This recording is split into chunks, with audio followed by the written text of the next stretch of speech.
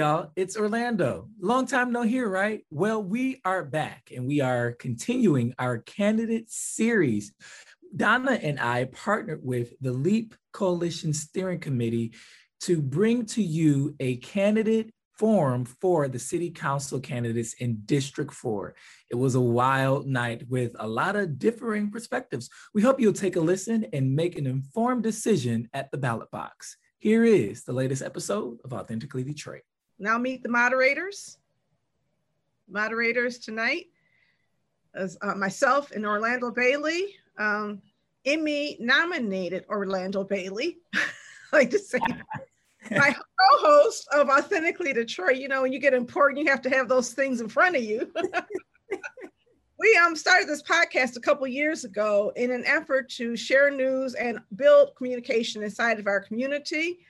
Since we recorded, I think we're into like 64, 65 episodes. We've had so many listeners on multiple throughout the United States and actually in Europe, in a couple of countries in Europe. So we're excited by the wide interest in authentic Detroit conversations. And we are excited to bring this candidates forum to you so that we can share the information that you need. The Authentically Detroit is funded by the Ford Foundation, and you can tune in every week to hear the latest episode on our website, ecndetroit.org/podcast, or on buzzsprout.com, or anywhere where you listen to your podcast, on iTunes, on Google Podcasts, Spotify, all of those places. Podcasts, anywhere you listen to your podcast.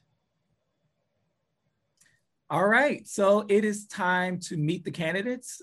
This list has been compiled in alphabetical order. We want you to meet Enemashan Bomani, former liaison and policy analyst for Councilman Kwame Kenyatta. He's the president of the Community Aid and Development Heritage Youth Program and the former AFS CME union member and rep.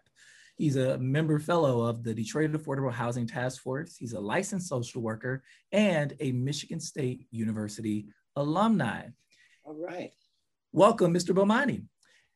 Hi. ML Elric, Pulitzer Prize and Emmy Award-winning investigative reporter. See, I just have a nomination. He actually has an Emmy. A longtime union organizer and neighborhood activist, currently serving as the East Outer Dry Street representative for the East English Village Neighborhood Association. Has been working for Detroit children for nearly 20 years as a youth sports coach, school commission member, and fundraiser who has so far raised more than $135,000 for Detroit children. ML Elric, welcome. Thanks, it's great to be here. Good to have you. Letitia Johnson, graduate of Kettering High School and the University of Michigan, founded the nonprofit Mecca Development Corporation in 2014 because it was critical that every resident's voice is heard. She's partnered with residents to address concerns of well-being, workforce development, youth engagement, and neighborhood revitalization. Implemented the Community Closet Free Store, skill building programs, and the rehab of affordable housing. Letitia Johnson, welcome. Thank you so much for having me. We're happy to have you. Tucson Knight, product of several public schools, received a Bachelor of Arts degree from Oakwood University and a Master's of Educational Leadership from the University of Michigan. Served as the Deputy Manager for District 4 for the Mayor's Office, and he currently serves as Dean of Culture for Detroit Public Schools at Western International High School. Tucson Knight, welcome. Thank you for having me. Happy to have you. Davon Reeder, community servant, Army veteran, nonprofit founder and CEO, and proud Detroit native. Graduate from Frederick Douglass High School for Young Men and Eastern Michigan University, my alma mater as well, where he studied criminal justice. Started The Nation Incorporated, a nonprofit organization focused on mentoring and increasing retention rates for young Black males. Served for 7 years in the United States Army and has been commissioned as a second lieutenant. Davon, welcome. Thank you for having me today.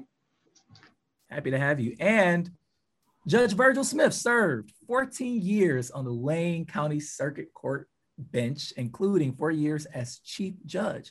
He's also a former state representative who became the first Black Michigan Senate floor leader in Michigan history. Judge Smith, welcome. Thank you. Welcome. Happy to have you. Ken Snap, proud graduate of Cass Technical High School. Most Cass Tech graduates are proud graduates of Cass Tech. Made history for being the youngest mayoral candidate at the age of 21 years old in 2017. A nationally recognized advocate for social justice, serves as a mentor, coach, former educator, and a law enforcement officer. Ken, welcome. Thank you, Orlando. I appreciate that. Happy to have you. Is Council President Pro Tem Mary Sheffield on the call yet? She here? All right. Her now. I don't see her. So what we're going to do is we're going to go in alphabetical order. We're going to ask each of the candidates to give their opening statements. You have 2 minutes. We are going to stick with time. And so 2 minutes for your opening statements. And we're going to start with Mr. Bomani. Good evening, everybody. My name is Ani Bomani. I'm a candidate for Detroit City Council District 4. I am unbought and unbossed. I'm a 30-year community activist and organizer. I've had extensive experience not only locally, but nationally organizing people. I've run many mentoring and rites of passage programs for young people. I am a member fellow of the Affordable Housing Task Force and a licensed social worker. So I have a passion for people. I've worked with all levels and all people, different kind of people in my, while I was working, And so I have extensive experience with city government, working for the city council. And I think that we need somebody there who will not sell out the people of Detroit. We need a strong representative, a strong Black representative who will not sell out the people of Detroit. And unfortunately, gentrification is getting the best of us, and we need to do something about that. Environmental racism is an issue here, and places for our young people to go and do with the recreation centers and libraries is a real issue here in Detroit and in the 4th District. Thank you. Thank you, Mr. Bomani. ML Elric, 2 minutes. Hi. Thanks, first of all, for the opportunity to meet with neighbors and people who we haven't seen yet as we knock on doors and as we come to neighborhoods. I think it's important for people to know as much as they can about us. I think many people may know me as an investigative reporter who's held public officials in Detroit, in Macomb County, and Lansing, and elsewhere responsible, who made sure that a state Supreme Court justice who wasn't going to work knew that people were watching him and expected him to put in a full day's work for a full day's pay, a very lucrative day of pay for what it's worth. What I think people don't know about me is that I'm a 22-year resident of the district. I've been working in the district since before it was a district, as a kid, working at a market, working at a paint store. And that in addition to my work as an investigative reporter, I've also done stories that have highlighted Detroiters who are finding solutions, Detroiters who are trying to find a way to keep us out of Chapter 9 and to get us into Chapter 10 and beyond. Those stories are on my website at ml4detroit.com under ML's Detroit Stories. I encourage you to take a look at them, because really what it is it shows us what most people who have been in Detroit for a long time already know. The answers and the solutions are not in City Hall. They're in our neighborhoods. They're in all of us. They're in places like ECN, working together with neighbors and trying to bring people together for a common purpose. That while the city should be our partner and should help us get things done, that's by pulling together that we're really going to make things happen. I know that as a youth sports coach. I know that as a school commissioner. I know that as someone who's been involved in cleaning up my neighborhood and hopefully cleaning up politics. The current city council sat for 4 years next to a crook. No one would say anything about it. I was the only one who would say something about it. You want a watchdog in City Hall? I'm the one. I'll watch the mayor. I'll watch the other city council members. And if something's rotten, you know I'll tell you about it. Thank you. Thank you, ML. Letitia Johnson, you have 2 minutes. Good evening, everyone, and thank you all so much for giving me the opportunity to share a little bit more of who I am. I am a native Detroiter. I actually know what it's like to grow up in poverty in the city of Detroit. I also know what it's like to get a driver's license at the age of 21 because I didn't have a car to drive. And unfortunately, I know what it's like to live without running water.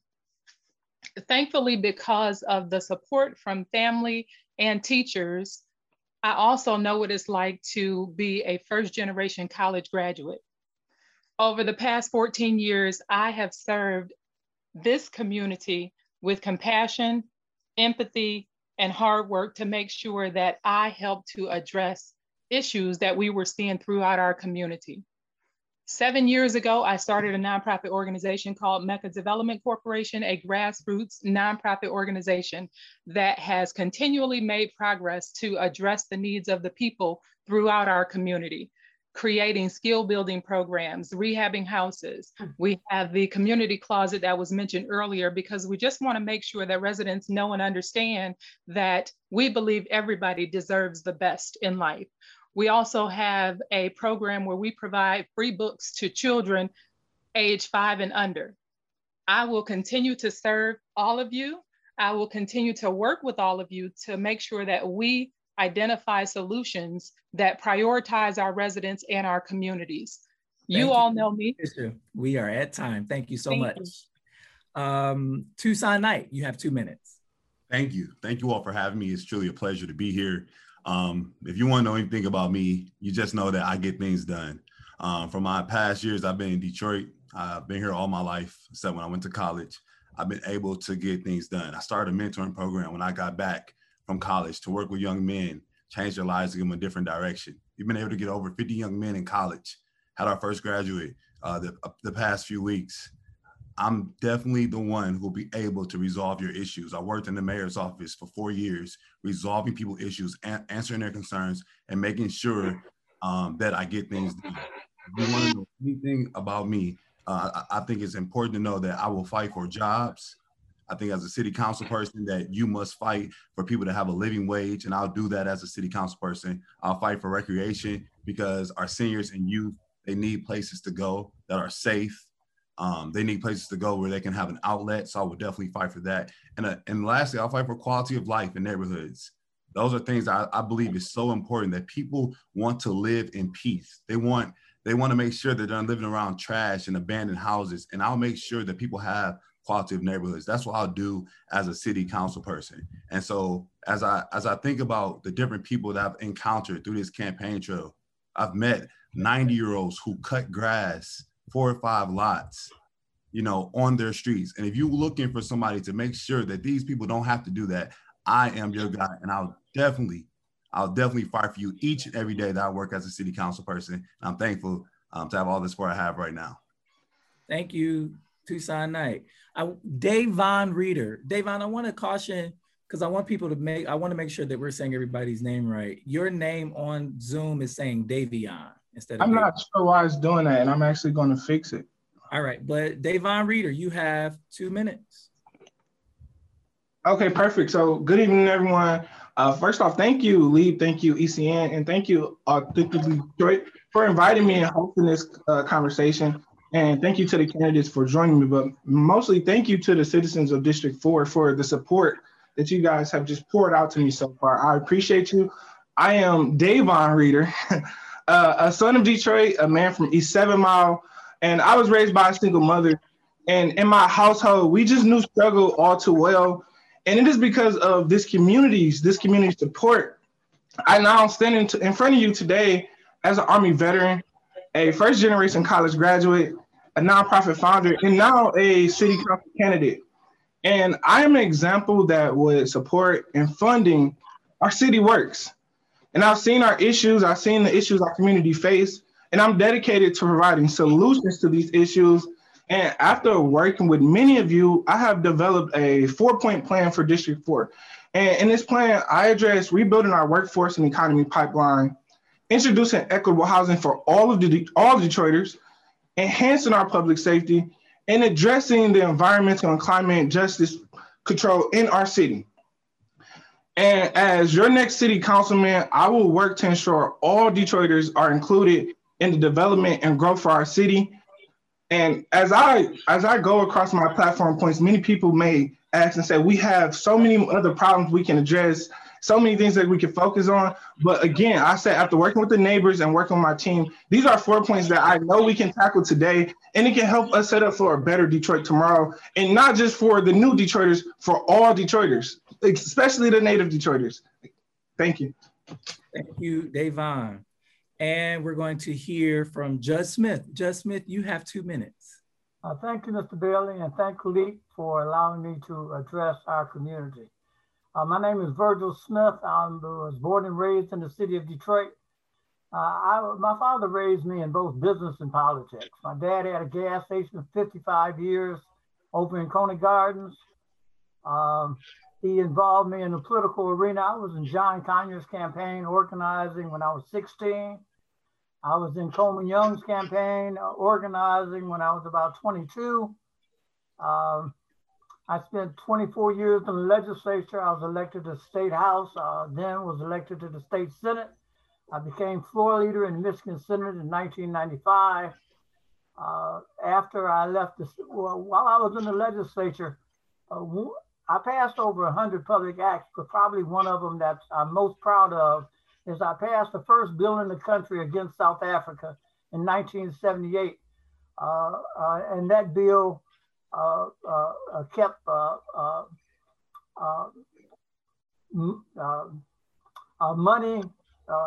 banking money from being invested in South Africa. In 1988, I passed the strongest divestment bill by the Michigan legislature against South Africa. It was the first legislation passed by any state legislature against South Africa. We pulled $16 billion of Michigan corporate money out of South Africa in 1988. Apartheid fell in 1994. The ANC asked me to come over in 1995. I went there to help train their newly elected national legislators and provincial legislators in their 9 provinces.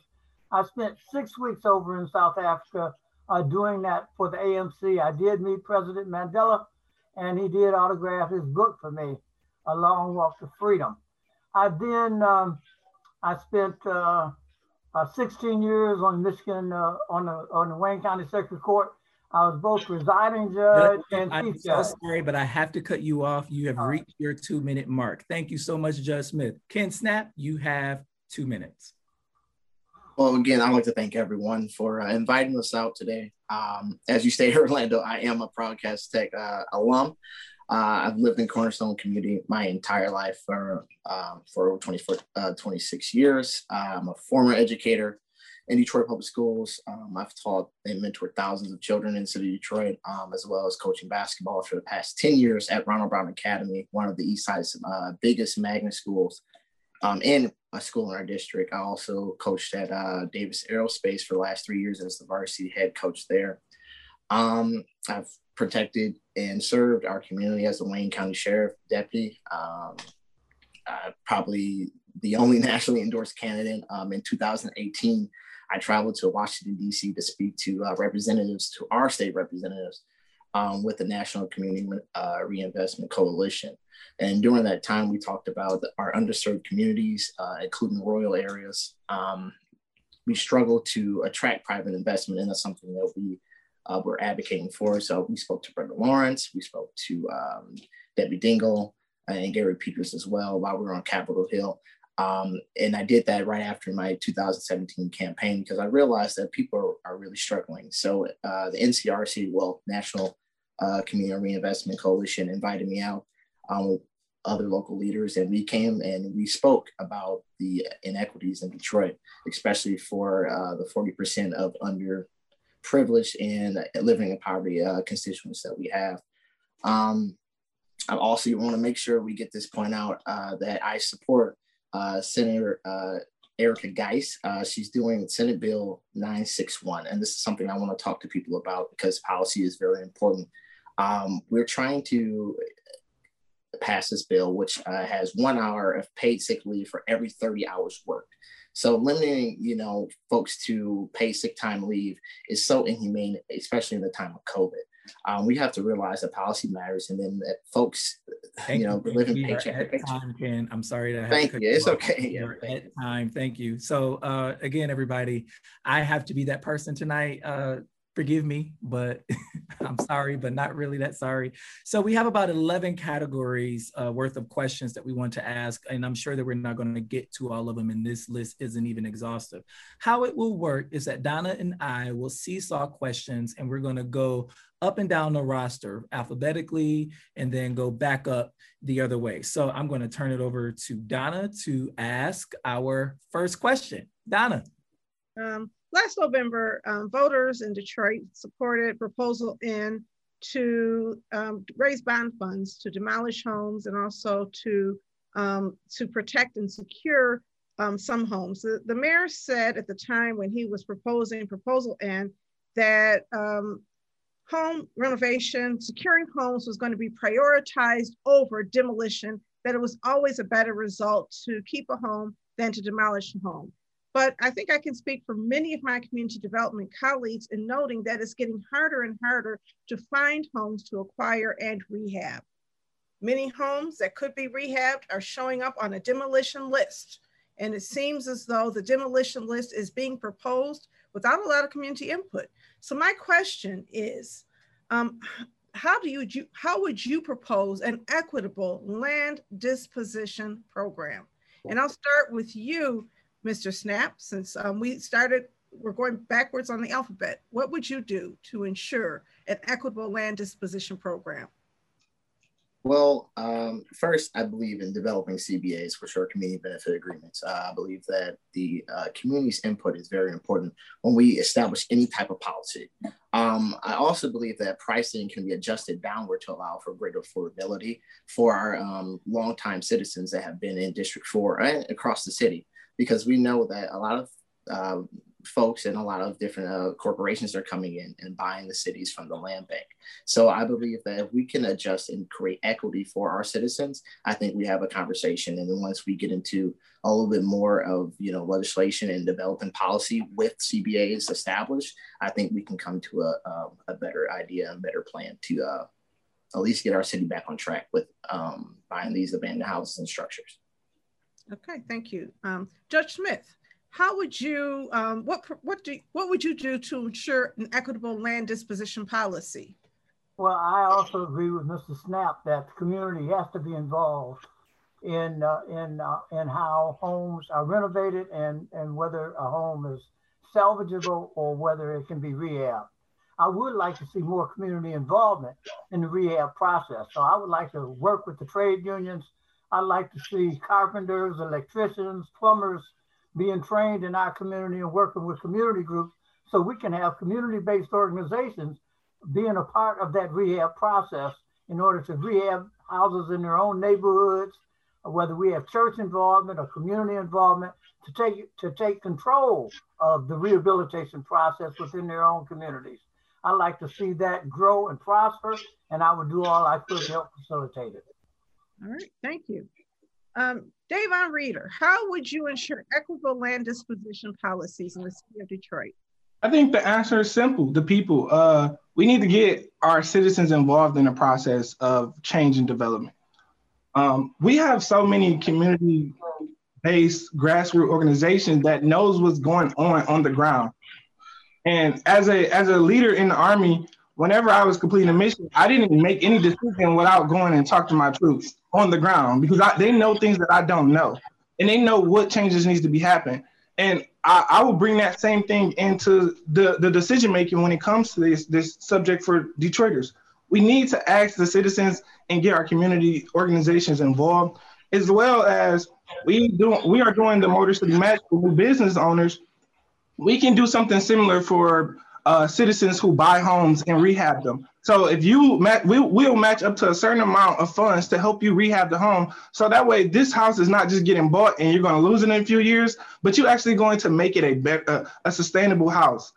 I know that we're proposing to tear down houses, but that is only leaving us vulnerable for more illegal dumpings. We have about 90,000 abandoned lots right now. That just leaves us more open for illegal dumping. And I will simply just get the people more involved and use some of that American Rescue Plan funds. It's there. We need to use it for our citizens. I know that the mayor offered, I think it was about $100 million for neighborhood development. We can offer more than that. We can reallocate some funds and get our citizens the funding and the resources they need to redevelop their homes. Thank you. Tucson Knight, what would you do to ensure equitable distribution of land? Yeah, thank you very much for the question. I think it's important that, as you all kind of alluded to in your question, that you must involve the community.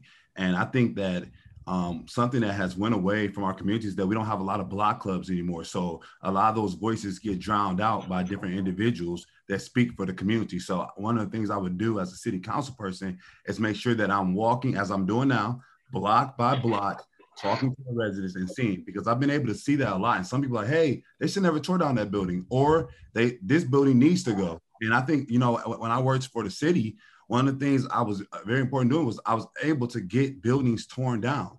And when I remember I worked at Denby High School for a while, and it was an abandoned building across the street from Denby High School. And that was a building that kids were going into. There were a lot of things happening, and we were able to get that down within my first month of working for the city. So I believe in getting stuff done. I think that's the most important piece. And I believe in also making sure that the community is involved in those decisions, because they have to live there. They know what's happening. They know if people can buy the house, if they want family members to move in, or whatever. So I'll definitely involve the community, and I'll definitely continue to work to get more abandoned houses down and keep the houses that can be salvaged. Thank you. All right, thank you. Letitia Johnson, what would you do to ensure more equitable land distribution? So we definitely have to appreciate and value the voice of the community. There are numerous community development organizations on the East Side that are on the ground doing the work, that understand the challenges that we're having within our communities. And I believe they have the capacity to be able to revitalize these properties as opposed to demolishing them, because in District 4, we have swaths of land that have been demolished and still no development taking place.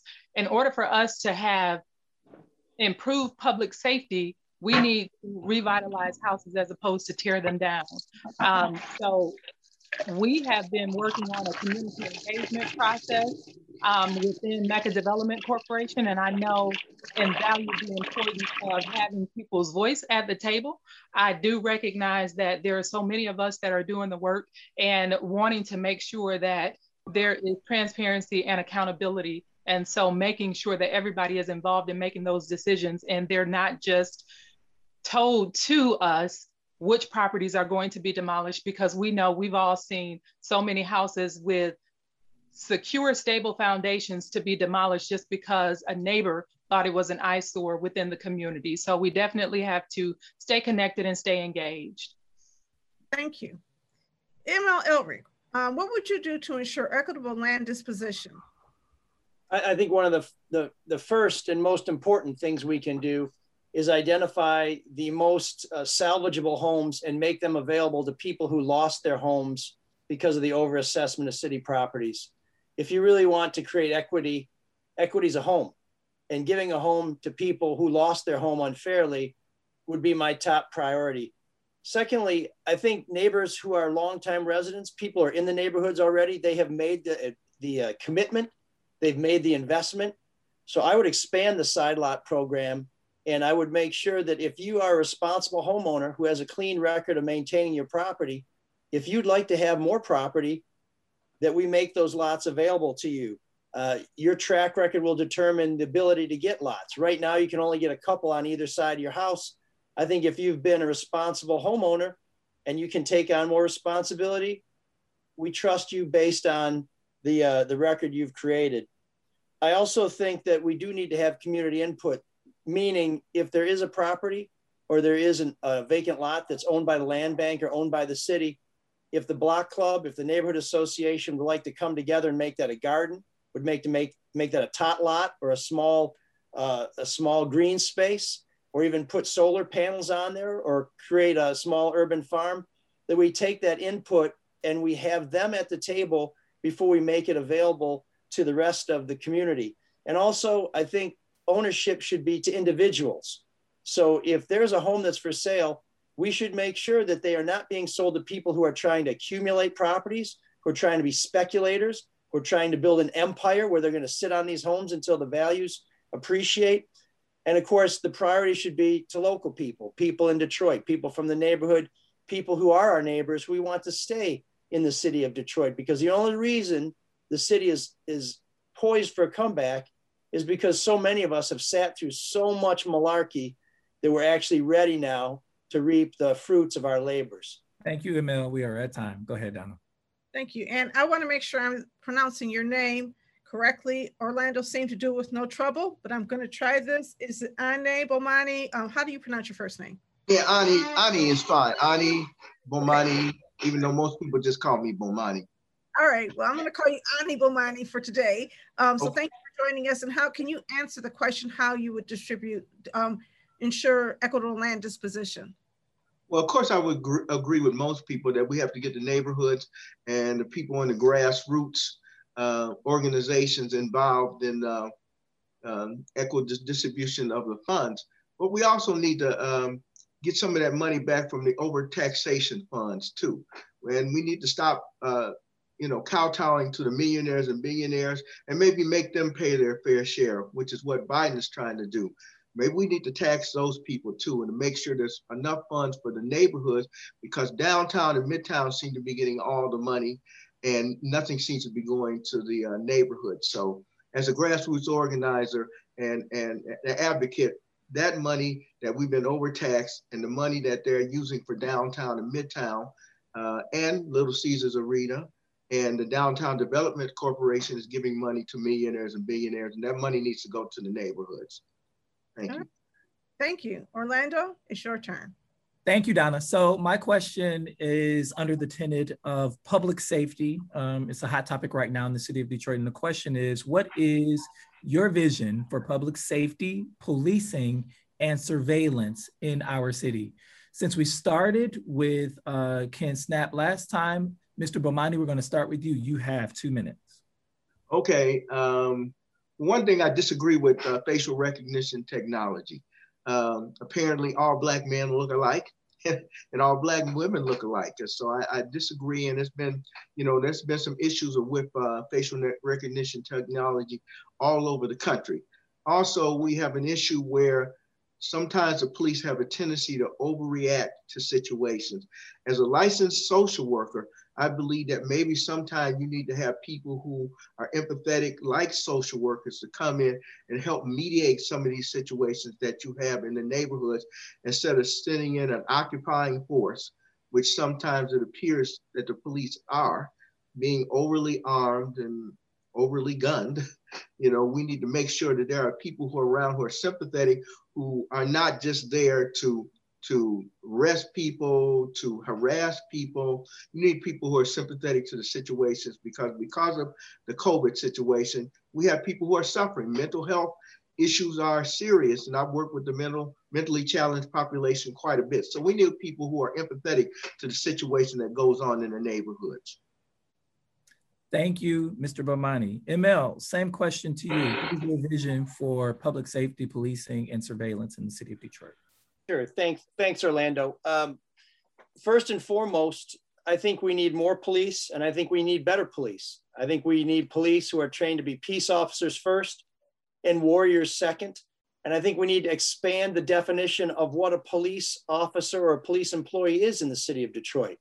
That can be social workers, that can be psychologists, that can be family advocates, they can be therapists. These are people who can help de-escalate situations, who can help us get a peaceful resolution when there's a conflict pending. One of the reasons why I say we need more police is because response times are still not what they should be. And because the reason we're even talking about green light and shot spotter and speed humps is because this is technology that is supposed to replace human beings. We have these things because we don't have enough people, because we don't have neighborhood police, because we don't have police who know the kids, because we don't have enough police to have human intelligence, meaning sources in the neighborhoods who can tell them what's really going on, where the hot spots are, who might be responsible, and who can tell a kid who may be headed towards trouble, you know what, you're a good kid. If you keep doing this, you're going to end up in a place you don't want to be. I'm concerned that we are trying to find shortcuts to keep Detroiters safe. Green light is no substitute for a quick police response. Speed humps, we need them, but the reason we need them is because there's nobody holding speeders responsible for going too fast in our neighborhoods. And I guarantee you, once we put all these speed humps in, which by the way are very expensive, people will find another way to get around them. And if folks are going to speed, they're going to speed. I think one of the things about surveillance, I am not in favor of being under the scrutiny of a camera 24/7. I would be in favor of temporary surveillance set up on dump sites so that we can identify the people who are using our city as a garbage pound. And we are at time, ML. Thank you so much. We are going to move on to Letitia Johnson. Letitia, the same question to you, and that is, what is your vision for public safety, policing, and surveillance in our city? You have 2 minutes. Thank you for the question. So I think we have to take a global look at public safety. One, we need to make sure that we are occupying houses, that we're revitalizing houses so that we have more eyes and ears within our communities. We need to make sure that we provide some community centers for all of our residents to be able to take advantage of skill building activities, to keep them productive, to keep them working in positive areas so that we reduce crime. When you give people opportunities, when you have them working in various areas, that gives them the ability to do positive things, create jobs. That helps to make sure that we are productive and we don't have time to go out and do frivolous things that create public safety hazards or issues.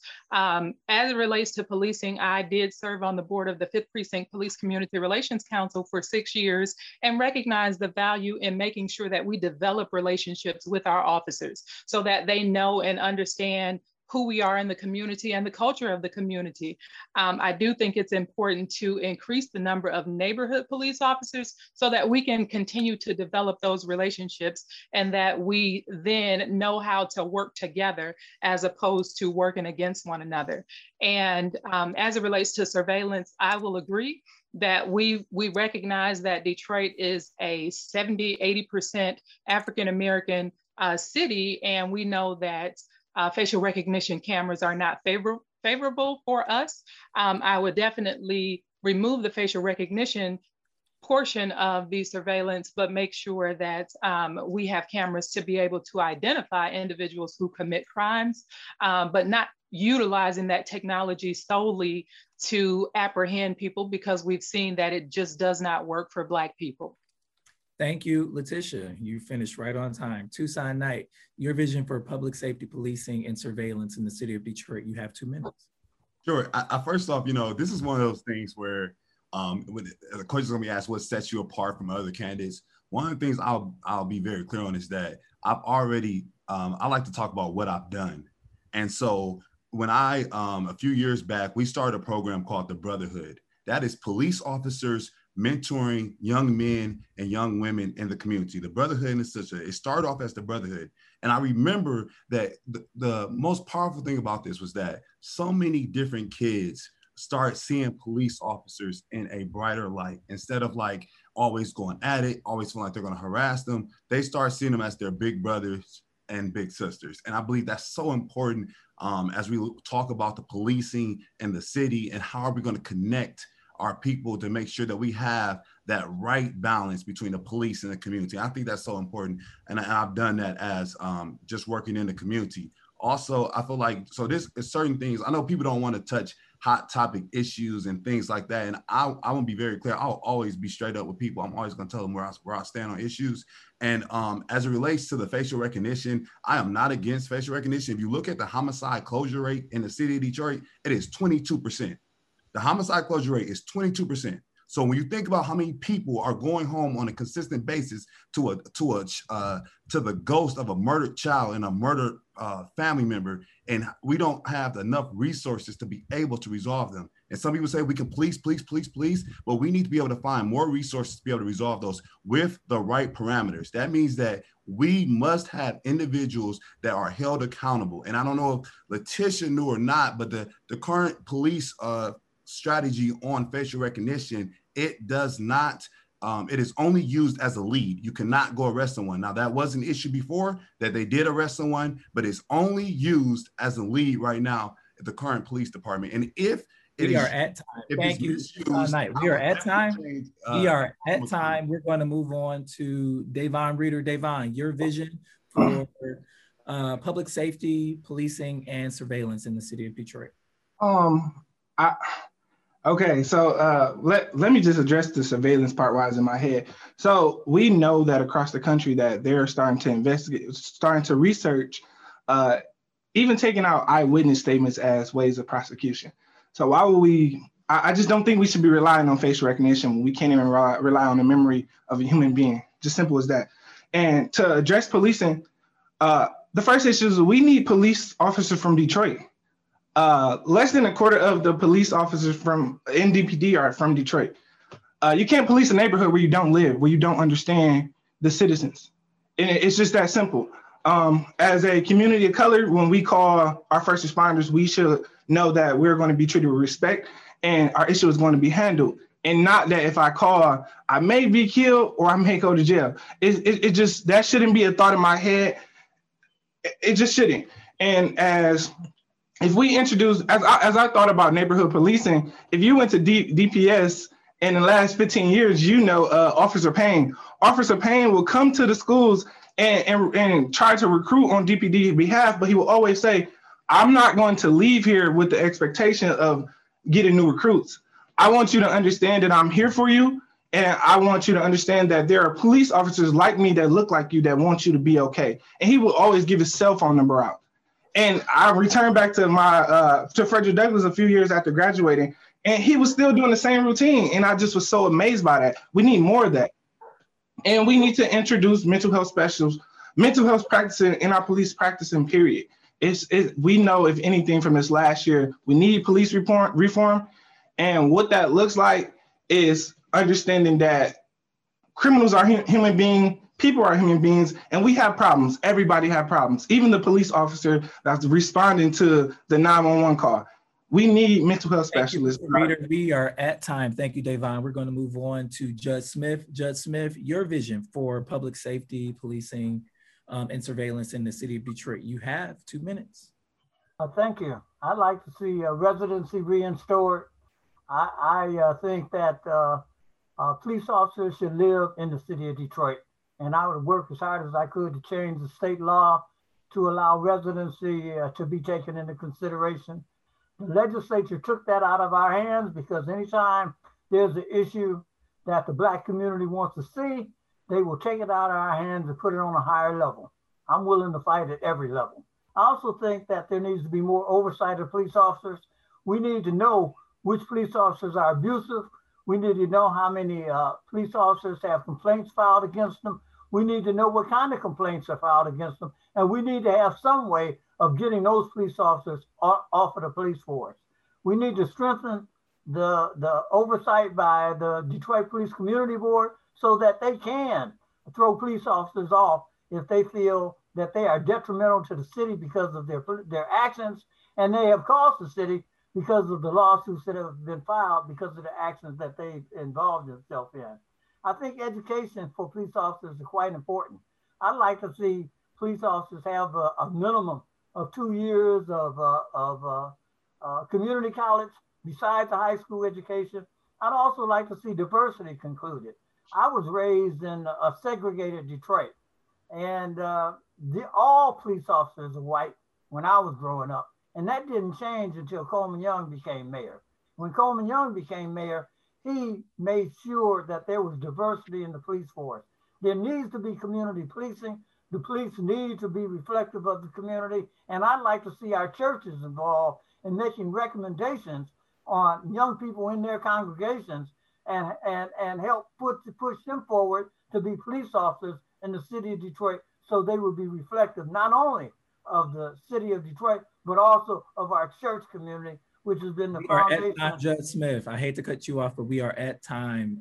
Ken Snap, you have the last word on this. Your vision for public safety, policing, and surveillance in the city of Detroit. You have 2 minutes. So the funny thing is that I'm actually a law enforcement officer. I do work for Wayne County Sheriff's Department as a deputy. And also I did lead a march across Belle Isle Bridge advocating against police brutality. So as an officer, I have the first-hand point of view when it comes to policing tactics and policy. And as I stated earlier, policy is the key to changing our political spectrum and our life for residents in District 4 and across the city. Really quickly, I want to talk about policy when we hire officers. A lot of people don't know, once we hire an officer, they have the choice to go to school. Well, they have the choice to go to Schoolcraft, or they have the choice to go to our police academy for DPD. Once they go, they attain that knowledge and they become a certified officer. Then there is no law in place that allows them to stay in the city, restricts them from leaving our agency. So our turnover rate is really high from those who are retiring or those who are quitting and leaving, going to other agencies. We're paying these officers to go get trained under DPD, under Detroit taxpayers' money. And then they say, well, I don't want to stay here because I'm not from here. They're from Southgate, they're from Monroe, they're from everywhere else. Then they leave. So our turnover rate is very high and it does not reflect our community. So when it comes to community policing, we have to really think about who we're hiring in the policy that goes into place. That is something city council and city council members can address when it comes to policy of that. And also, I would like to say that I know I have 2 minutes, but the policy around facial recognition needs to be addressed. I know the judge can speak to this, but when you find someone who is of high interest, they go to the probability of facial recognition. They have to attain a warrant. So we have to have stronger policy around getting the warrant. What does it look like? We need to have some community advisory board or committee that says, well, this person looks like this, or this person doesn't look like that. So then the situation that we had that made national news on 60 Minutes does not happen. You have to have those community events. We are at time. We appreciate your perspective. Donna, on you. All right. Thank you so much. We're now going to talk about the tax foreclosure crisis. The Detroit News found that Detroiters were overassessed by $600 million, which contributed to a net loss of Black home ownership in our city, which once led the nation in Black home ownership. And may I mention generational wealth. Do you believe the city is responsible for reparations to affected homeowners? And if so, how? I'm going to start with you once again, Ken Snap. Seems like I always get you misgiven. Yes, so to address that, the question was, do I have an idea, correct, of how to... Questions, actually. Do you believe the city is responsible for reparations to affected homeowners? And what does that look like? Okay. Yes, I believe the city is responsible. In, I believe, 2017, they did it. Well, the state did an audit that was $8 million that we wasted money on. And I think that they said they didn't find anything. Well, we know that it's untrue because it was an article in Forbes magazine, and a lady had lost her home. So we know folks have been losing their homes because of overassessment. And I believe it was around $3,000 per year that was overassessed for the median of each home, I believe, in Detroit. So I believe it was 117,000 citizens. So I do believe that they're responsible for that, and they look at the budget. The city looks at the budget. The mayor looks at the budget, and they know what's going on. They are responsible for the overtaxation. And my plan would be for the overtaxation is to find some type of way we can give a tax credit. It doesn't, I know we can't do it at one lump sum, but it has to be over time. Maybe we can address it over the next 5 to 10 years where we give a tax credit to each person that was overassessed. But first, we have to do a reassessment. Someone has to spend the money. It doesn't matter who it is, but first we have to do a reassessment to figure out what we were truly overassessed, because they're saying $600 million, but I believe there's more than $600 million. So that would be my idea on how to redisperse this money back to the citizens that is owed. Okay, thank you. Judge Smith, do you believe that affected homeowners are owed reparations? And if so, what would that look like? Absolutely. And if it's a pot of 600 million or if it's a pot of 500 million, that pot of money we need to take that pot of money and use it to attack the structural issue in the city of Detroit. All Black people used to be poor. When we were in segregated Detroit, we were all poor. We might have had 1% of the Black community that actually were middle class. Since that time, we've had a majority of our community that have been able to move into the manufacturing arena, escape poverty, but we've got a good 35% of our community. 57% of the households in the city of Detroit are from single parent households. 35% of that of those individuals and those families are in the poverty line. I'd like to see that 600 million be used for support services to help pull single parent households that are in poverty out of poverty. I want to see supportive programs for the children. I want to see opportunities for the parents to get advancement through education, through opportunities for trade jobs, for opportunities for specialized jobs in the county or city. But we need to use that money to reinvest in the family infrastructure, which is just absolutely necessary to revitalize the city of Detroit. Okay, thank you. Davon Reeder, are reparations called for? And if so, can you tell us what you would do? What do you recommend? Yes, reparations, it's past due. It's been a long time, and we knew about this problem. We knew it happened, and we keep saying like, oh, we don't know how to fix it, or we can give you preference to this, and preference to programs that Detroiters should already be preferenced to. They should already have the obligation to that. It's just not, it's just ridiculous. So I'm just like, I'm sure everybody's going to say proposed tax credits as well, but this is an attack on the black family, the black home ownership, and it's something that we need to address in a system way, a systemic way. We need to address how we are assessing our taxes, how we are including the neighborhoods that surrounding Metro Detroit, and how they're having an impact on our property taxes and our property value. And not only that, we need to make sure that we are spreading and advocating for home ownership across the entire Detroit and across the entire East Side. When it comes to Gratiot and 7, a lot of these citizens don't own their homes. And it's just not fair. It's not something that should exist in a time like this. We should give Detroiters tax credits and look at different avenues for home ownership. We need to work with the land bank. As a city councilman, I will work with the Detroit Land Bank to ensure the process in which attaining a home is simple for Detroiters, because the average Detroiter, we just don't know how to navigate these systems, and we need to address the protocol for rehab. 6 months for rehab for most of these homes is just not acceptable. Thank you. Tucson Knight, do you believe the city is responsible for reparations to affected homeowners? And if so, how? Yes, I believe that the city should definitely figure out a way to be able to pay these homeowners back. And something more specific, we need to identify individuals who actually lost their homes, because we know that from the study, from the report, that people actually lost their homes. And that's so disheartening and frustrating, honestly, to me. And I believe that some ways that we can resolve those issues is by making sure that we have a connection with the land bank, and we need to identify those homes that people can move into, and we need to make sure that the city can help them. We got $400 million coming to the city of Detroit, $400 million from the federal government.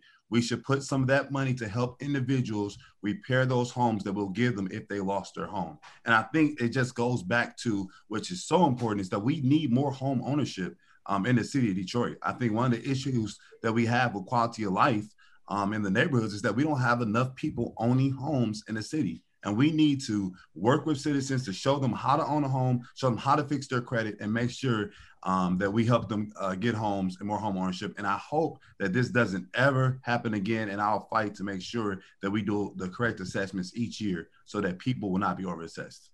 Thank you. Letitia Johnson, do you think that affected homeowners are owed reparations? And if so, how? It goes without saying, absolutely. We should definitely support those individuals who unfortunately lost their homes. Things that are coming to mind right now is to create community land trusts, pull properties from the Detroit Land Bank Authority, identify dollars to be able to rehab those houses, provide home improvement workshops so that people can maintain those houses. So the most devastating part for me is what you indicated, Donna, and that is recognizing that so many people lost the ability to continue to generate and build wealth through home ownership. So yes, I would definitely support it, and definitely support community land trusts and pulling properties from the Detroit Land Bank Authority to be able to make that happen. Thank you. All right, ML Elric, do you believe that Detroiters are owed reparations? I think you kind of answered that question in your response to the last question I asked, but what if so, how? Sure. First of all, I think what people in District 4 are seeing tonight is what a outstanding group of candidates that they have to choose from. That's my bad luck as a candidate, but we've heard a lot of really good ideas. But I think, as in so many things, the devils are in the details with this. One of the things people aren't talking about is the 600 million, and let's assume that's the right figure. Most of those taxes didn't go to the city of Detroit. It went to the schools, to the libraries, to the county, to the jails, to the parks, to the community college. Are those agencies, are those entities prepared to put some of that money in a pot to make people whole? I think we need to talk about that, because this money is not all going to come from the city of Detroit, and this money can't come from the federal aid, because that money has earmarks on it and regulations that prevent it from being used for this, because frankly, that'd be the easiest thing right there. So let's take that money and let's put it in the pot. For me, the city is absolutely responsible, first and foremost. Second of all, I agree with providing a tax credit to people who are overtaxed. If you were tax exempt, in which case a credit would not help you, I think a cash refund is in order. And I'd also like to make a distinction between homes that were occupied by the taxpayer and homes that were rentals, because I think we all know, those of us who have rented a property, that when the landlord has to pay more, he passes it right on down to the renter. So I think we should prioritize. First of all, if you lost your home, we need to get you a home from the land bank or some other city-owned property, or give you the cash equivalent when we sell that property. Second of all, the refunds have to go to residents and not landlords first. And third of all, we have to make sure all the agencies who receive this money are prepared to put some of that money in the pot, because this is not just the city of Detroit's problem. It's a problem for multiple government agencies, and we need to make sure that we don't send them into bankruptcy when we try and do some good for people who have been done wrong. Thank you. Ani Bomani, do you believe that Detroiters are owed reparations? And if so, how? What do you recommend? Well, of course, Detroiters are owed reparations, and I voted against Proposal N because I think it just taxed homeowners and people in Detroit more, and we haven't done anything with the funds that we have.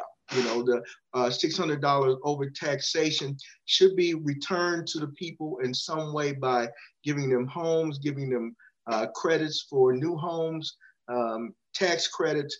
There are many things that we can do, and a lot of that money that went that we were overtaxed for, a lot of that money went to the Downtown Development Corporation. A lot of that money went to big corporations who built up downtown and Midtown, and that money did not go into the neighborhoods. We need to make sure that money does not go to the millionaires and billionaires who seem to be exploiting the city of Detroit and depriving the neighborhoods of the kind of development they need to have.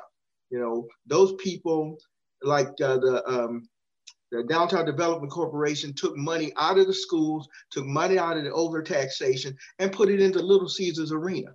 We need to stop giving these millionaires and these billionaires tax breaks just to come in here and exploit the people, which is what they're doing. We need to make sure everything is for the residents only. We need to make sure the money goes to the residents, build up the neighborhoods, home repair. All sorts of things need to be done in order to serve the residents. We don't need to serve the gentrifiers. We do not need to serve the corporations. And that's what we seem to be doing with the current administration. Thank you. Thank you, Mr. Bomani. We have a couple of minutes left for our facilitated Q&A, and then we want to remind those folks who are viewing on Facebook and those folks who are here on Zoom to go ahead and put your questions in the Q&A chat, because we want to hear from you as well. So the facilitated Q&A will end momentarily, and we will get to hear directly from the community, which I am excited about. Since we're talking about homes, I want to stay on a related subject. I'm switching to the tenet of home repair, and we're going to start with Mr. Bomani. The city is in an owner-occupied home repair crisis, as reported in Bridge Detroit by one of my colleagues. The onus for repairs rests on the homeowner. The average Detroiter can't afford these costly repairs. Homes go into disrepair, and then we lose another resident, and which we believe is, gentrification over time. How do you propose to stop feeding the demolition machine and get people grant dollars to fix up their homes? Mr. Bomani, you have 2 minutes.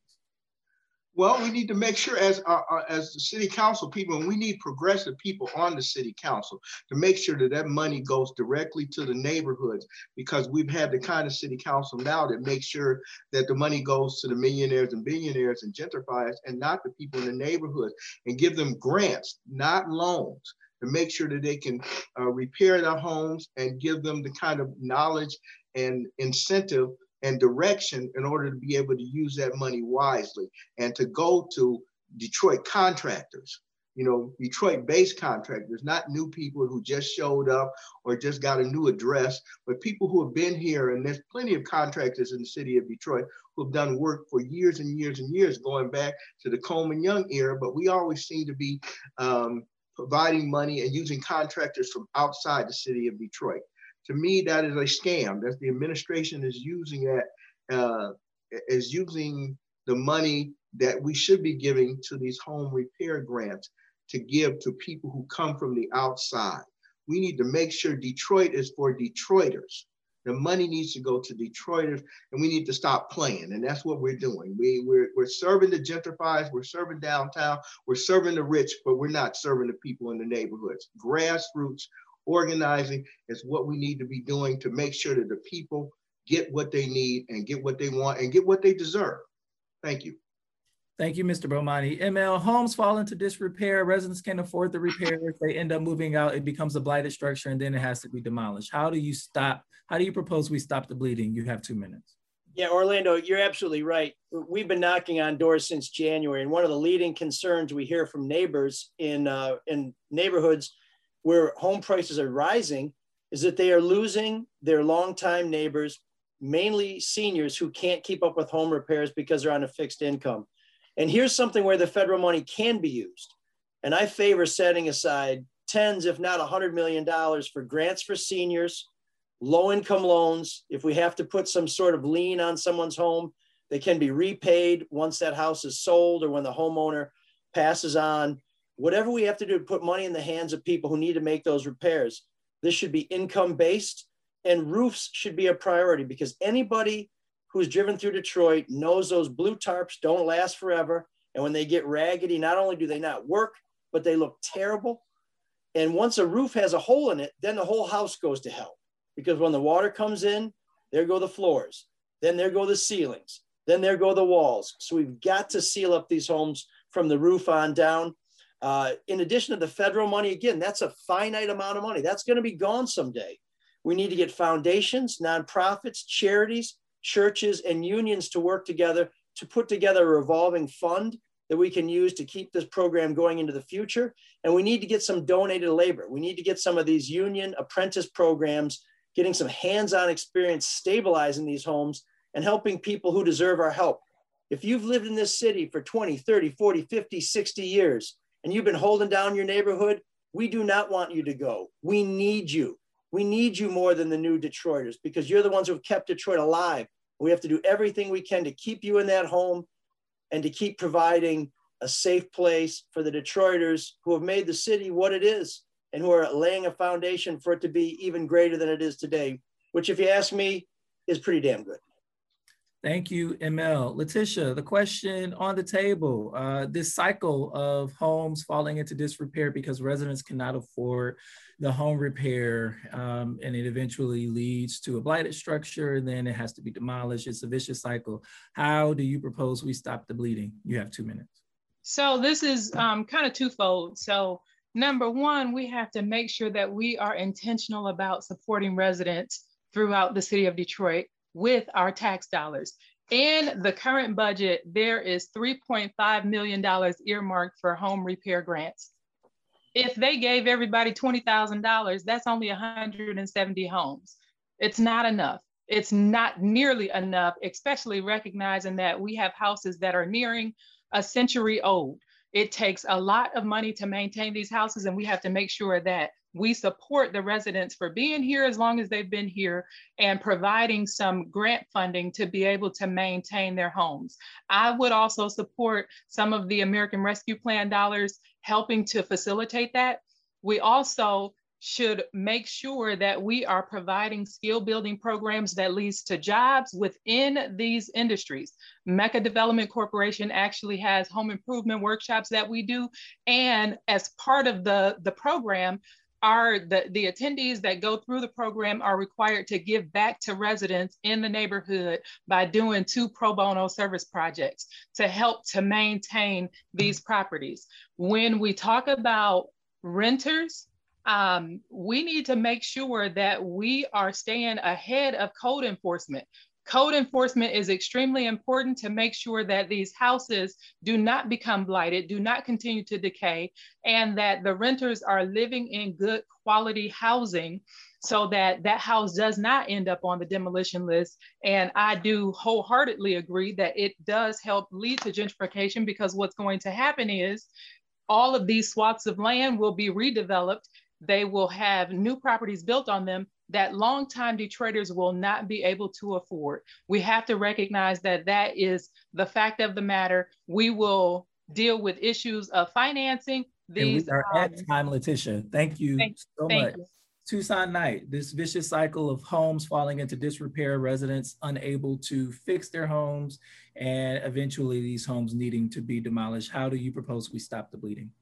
Yeah, as you all say, you all have identified this issue very well, because like going to their doors and seeing just the many times that people, I went to Lady's house and her whole front porch is gone. Like, she's 94 years old. She can't get out the house.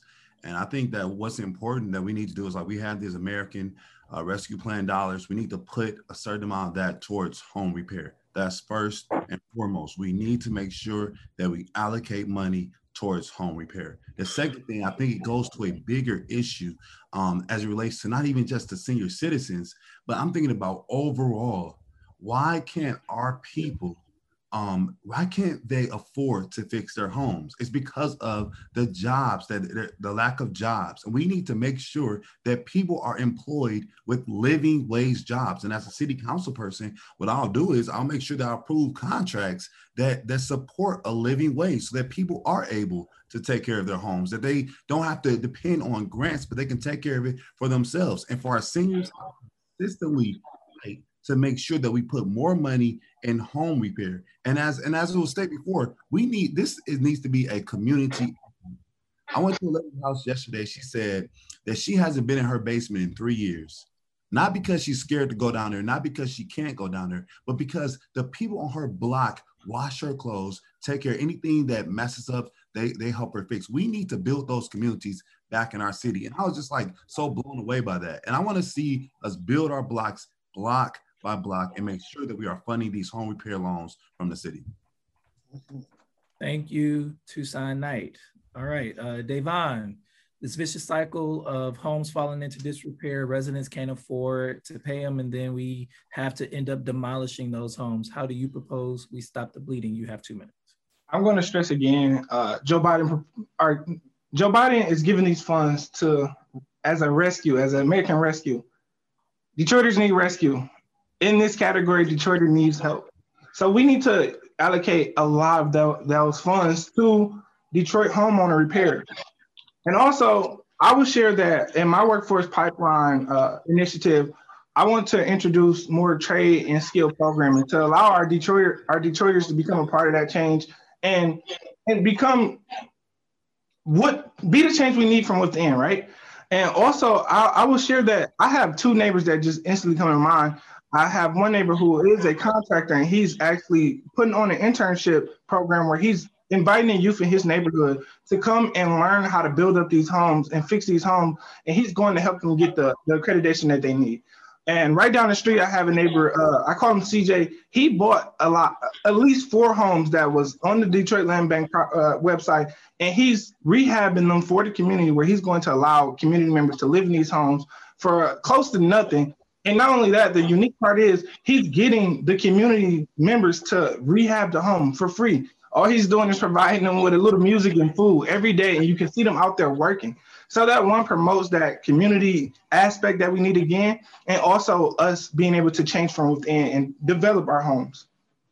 Thank you, Davon. Judge Smith, how do you propose we stop feeding the demolition machine and get people the resources they need to fix their homes? You have 2 minutes.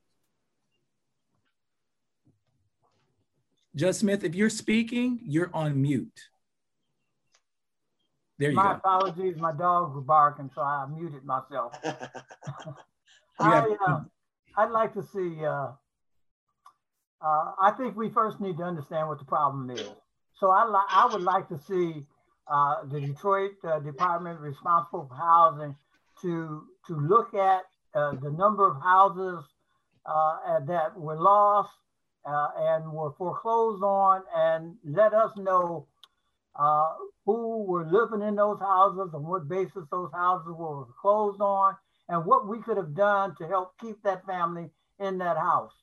We moved from a manufacturing society to a technical society.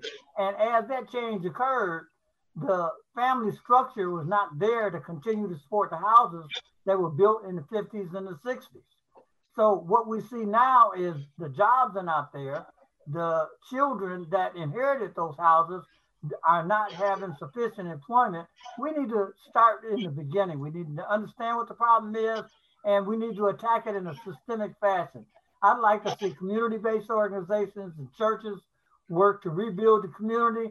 I want to see the labor effort with the carpenters and the plumbers and the electricians help train our young people through these community-based organizations so we can rehabilitate our own homes. And yes, there definitely has to be money that's there for senior citizens and for those that have worked their entire lives in the city of Detroit that can't afford to rehabilitate their houses.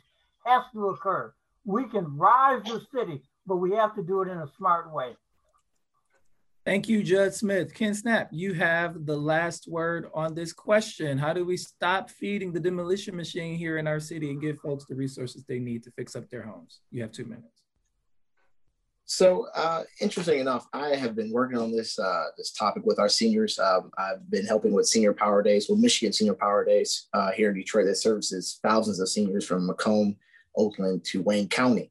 One thing, they had a program that was in place. I don't know if you guys know about the 0% home repair loans that gives $5,000 to $25,000 to help Detroit owners reinvest into their property. The problem is they can't get people to come out. So the programs are there, but if you can't get people to come out, or they can't use the technology to request for these people to come out, then it doesn't make sense. So one thing that I want to do, I think that could possibly help this, because I don't believe in recreating the wheel. I believe of working with what we have. If we can create a community engagement tool, I think that's important because we're saying we're progressive, but we're not upgrading our systems and not upgrading our interaction with citizens. I've spoke to two sisters who are 65 and I believe 70. They couldn't get in touch with the city to make these calls or to get these repairs. So they have the opportunity and space to do what they need to do, but no one has, come by or explained to them what's going on. And that's across the board with all our seniors. They don't know technology. We have a digital divide, a digital gap. Our district 4, I have a buddy who works for Verizon. He tells me that we have the highest percentage of lack of broadband, I should say. I can't word it correctly, but a lot of folks don't have access to internet. So for all these services that are presented, we can't get the information out to people. And that seems like to be a huge problem in District 4. I believe that once we get this information to people can take advantage of the things that we have. It's a 0% loan from $5,000 to $25,000 that's already available. We have to be smarter, and we have to, be more progressive when it comes to our policies. I think that if we can do that, I think we're going to be in a better position. Thank you. Donna, unmute yourself and you get the last question, and then we're going to hear from the community. I'm excited. I'm actually going to take this from the community. I just want to point out a couple things, and I apologize, Orlando, but I feel compelled to just point out a couple things. Number one, not only do we owe reparations in some people's minds to people who lost their homes, but also to pensioners whose pensions were cut and whose health care was cut, who cannot afford certain things because of something that they did not believe was possible. And that was that the compact between themselves and the city and the pension boards was broken in the effort to, negotiate a bankruptcy. And unfortunately, as the artwork was made whole, the people were not. And so I want to hold out something, because I believe retirees should be allowed to be retired and shouldn't have to go through job training in order to afford their lifestyles once they have served our community all of their lives. And so just had to put that in there, because I hope that we think about that as we consider our answers. One of the questions, a real big question for many of us, is the lack of recreation centers in District 4. And District 4 does not have a recreation center at all. District 5 has a couple, but the Butzel Family Center does not provide a full range of recreation. As we talk about, having a healthy, fit community, what do you propose to bring justice to District 4? Because I believe the current city charter requires a recreation center in every district, and it seems like we're in violation, and we've just decided that we cannot afford to comply. So what would you do to finally comply with the city charter and bring those resources to our community? I'm going to start once again with you, Ken Snap, because you are, I'm going backwards. Yes. So as I stated earlier, I'm not in favor of recreating the wheel. And when it comes to our children, like I said earlier, I'm a basketball coach, and I've been a mentor to thousands of kids in our district, actually at Round Brown Academy. The problem is that they say we don't have money, but at the same time, we do have these schools. We have middle schools and we have high schools that can enable us to use those resources, use those tracks, those pools, those workout facilities in the summer. I know that they did a program 2 years ago, right before COVID hit, where we were using the pools, we were using the tracks, the workout facilities. If we can amplify that effort and make it, after, sports are happening, because, you have that conflict of interest with the sports teams at the schools. But if we can make it a priority to at least get our kids into these pools, into these workout rooms, onto these tracks, and having city funded and DPSCD, a coalition with them, we can make something happen. I believe that that's something that is easy to do, not recreating the wheel, and can address it until we have those funds. And we go and find those funds to create our own long-term recreation centers.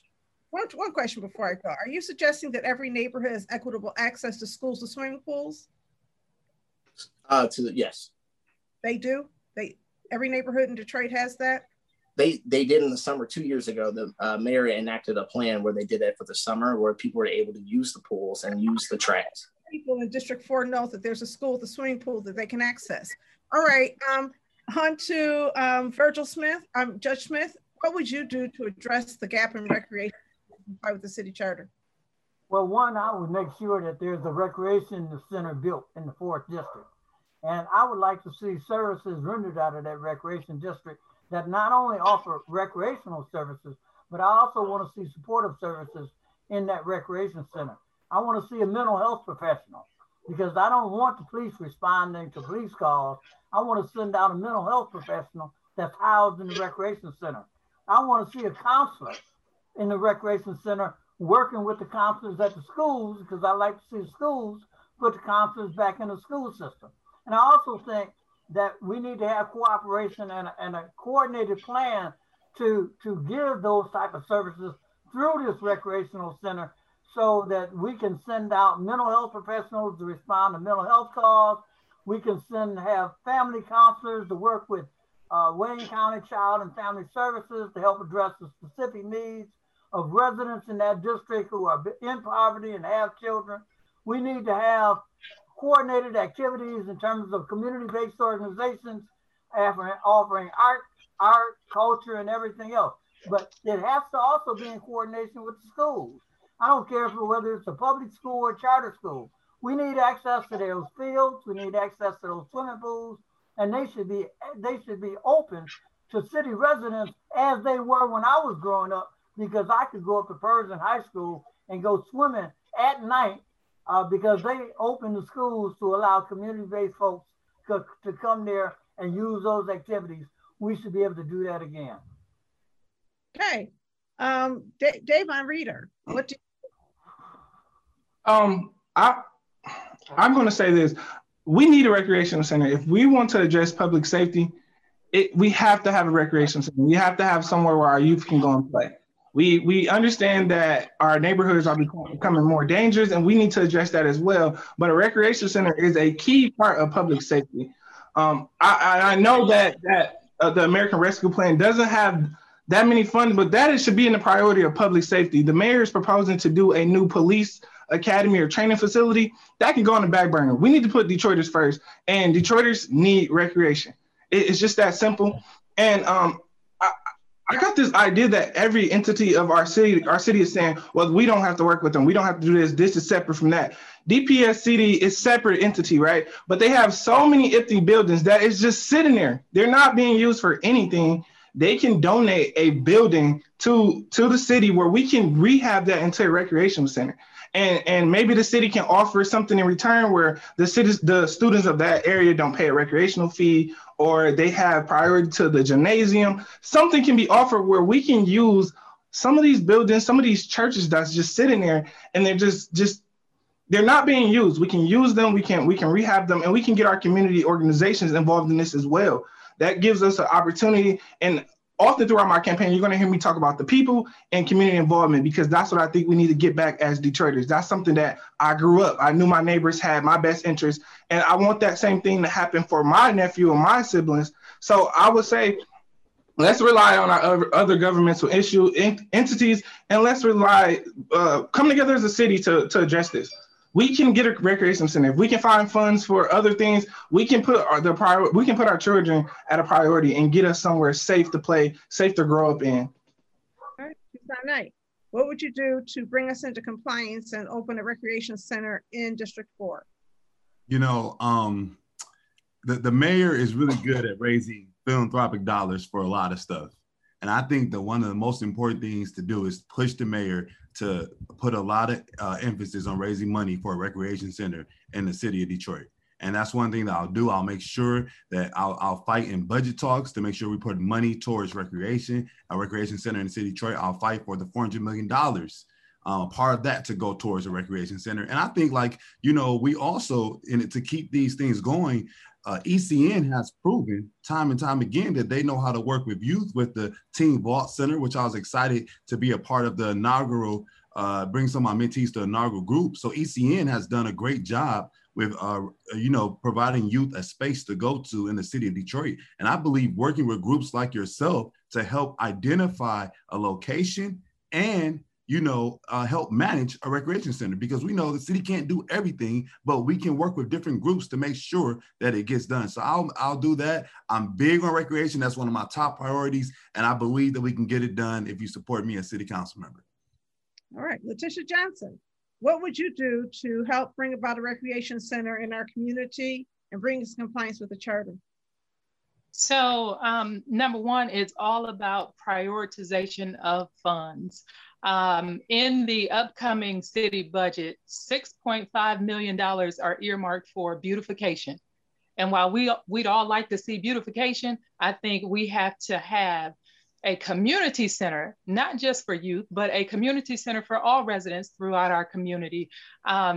We need to prioritize that instead of the $1 million that we are prioritizing for youth programming during the summer. So during the time that we are in the process of rehabbing a facility or creating a facility, we can utilize, nonprofit organizations, faith-based organizations, as well as different entities who have facilities that we can temporarily use, but we have to make sure that we prioritize those dollars. Having a community center is important for the young people. It's important for seniors to be able to go and do different activities. It's important for community organizations to be able to connect with residents throughout the community, so that as we are identifying new initiatives or asking the community, what would you like to see? We have access to people. It's easier to access them if we are all going to utilize a community center within our neighborhood. So it's extremely important to prioritize the residents as opposed to other things that to me can be a bit frivolous. And those things are things that we can delay doing. And really, I think work with residents throughout the community to help assist with beautification. Thank you. ML Elric, what would you do to bring about a community center in District 4 and bring this bring us into compliance with the city charter? Sure. Well, first of all, I've been around long enough to remember when we had Cannon Rec Center. And I remember when Finney got a brand new floor, beautiful gym floor, and then they tore down Finney. So I just don't understand what we're doing. One of the key things is we do need a rec center. The Ralph Wilson Foundation is working towards it. The mayor has said he wants to use $100 million of that American Rescue Plan money for recreation centers and community assets. I think that's absolutely appropriate. And if that's not enough money to get us a rec center, I think we need to increase the amount of those ARPA funds that are coming to the district. But I'm not for waiting on this. And I'm not for letting City Hall dictate our schedule. I'm all about strategic partnerships. When Eagles Sports out of Grace Church started at Baldock, when Baldock was a rec, I was a coach there, and we helped clean up that park. And we got grant money to restore the ball fields and to make that a place where kids could play. I worked with folks in Clark Park to try and keep that recreation center that's supported by the community open. I've seen the Eastside Hockey Arena be a private thing that was taken over by a foundation. The MAC Athletic Complex. We do have recreational facilities within the district. And what we need to do is make sure people know what their opportunities are right now. I do believe the schools offer some of these facilities and they should be accessible. When I was a school commissioner, we had an open gym night so people in the community could come into our beautiful gym and enjoy the recreational facilities we have available right now. I'm a trained communicator and I think we have lots of assets available right now.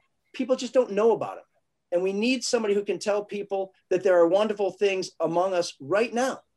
And my goal is to form these creative partnerships, these strategic partnerships, where we take the assets that we have, we make sure people know that they're available, and we help get people in there and enjoying themselves right now while we demand that the city live up to its obligation. We don't need to wait. We can do this right now. Thank you.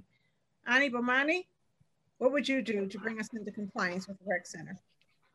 Well, for one thing, excuse me, some of the money that they're using now for these speed bumps and these bike lanes, some of that is unnecessary. A lot of that money could have been used for recreation centers. A lot of the money that we've been overtaxed with should have been used for recreation centers and providing programs such as access to computers, access to supportive services, I think as somebody said.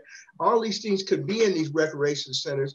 And if you provide job training, then those people can give back. Once they go through the program, once they become more successful, they will start to give back to their community. You know, so we need to put money, we need to prioritize our money and where it goes. Again, stop giving it to these downtown development corporations. Stop giving it to these millionaires and billionaires and tax them to put money. That's what Joe Biden wants to do. He wants to tax these millionaires and billionaires, and they're getting off the hook. They're not doing their fair share. They get these tax abatements and tax credits and tax relief, and they can do whatever they want to with it, and they don't get back to the neighborhoods at all. They need to get back. Plus, a lot of these corporations are actually polluting the neighborhoods, like Fiat Chrysler. They need to give some of this money and provide the jobs that they promised for people when they came into this area. Thank you. All right. Thank you, Mr. Bomani, and thank you to all of the candidates. So we have, of course, a litany of questions from our viewers who are here on Zoom and on Facebook. And so I'm going to ask our event organizers to send me some questions from the community, and we will make sure that we ask them. One of the first questions that came up is about Pride Month. So June is Pride Month. And this person is wondering what the candidates would do to support housing, employment, public safety, and other issues affecting the LGBTQ community, especially Black trans women. Are you in favor of amending the state's Elliott Larson Civil Rights Act to be more inclusive of this community? Any candidate can get in on that question. Absolutely. That's an easy one. No one should face discrimination, period. I supported the L.D. Larson Civil Rights Act when I was in the legislature in 1977. Absolutely. The LBT community should be included in that act. Right. There should be no discrimination at all against any of the citizens of the city of Detroit. There should be no discrimination at all. We need to make sure everybody is treated equally through the law, through the process, all the things that they deserve. We should not discriminate at all. This should be an open city that provides for all its residents, regardless of what issues that they say, regardless of whether they're LBGT or whether they're Black trans or Black people. Everybody should be treated fairly in the city of Detroit. And I would make sure that we have non-discriminatory policies to make sure that people are not discriminated against. I agree. I am in support of any progress for all Detroiters. We need to make sure that we are putting the safety in the progress for all Detroiters, and understand that we need to embrace and celebrate the difference. We need to understand that as people, we are different, and safety is important for everybody. And I'm an advocate for safety. I'm an advocate for Detroiters, and I'm an ally. I concur with everything that's been said so far. And I also believe just having a sit down with that organization as well, learning more about their issues and concerns. I think that would be great. Go ahead, Ken. I definitely agree with everyone. I think that we should definitely prohibit discriminatory practices and policies. And also we need to adopt intersectionalism and understand what that means, and actually have the conversations with the LGBTQ plus community and understand what they really want and what they really want to be represented for.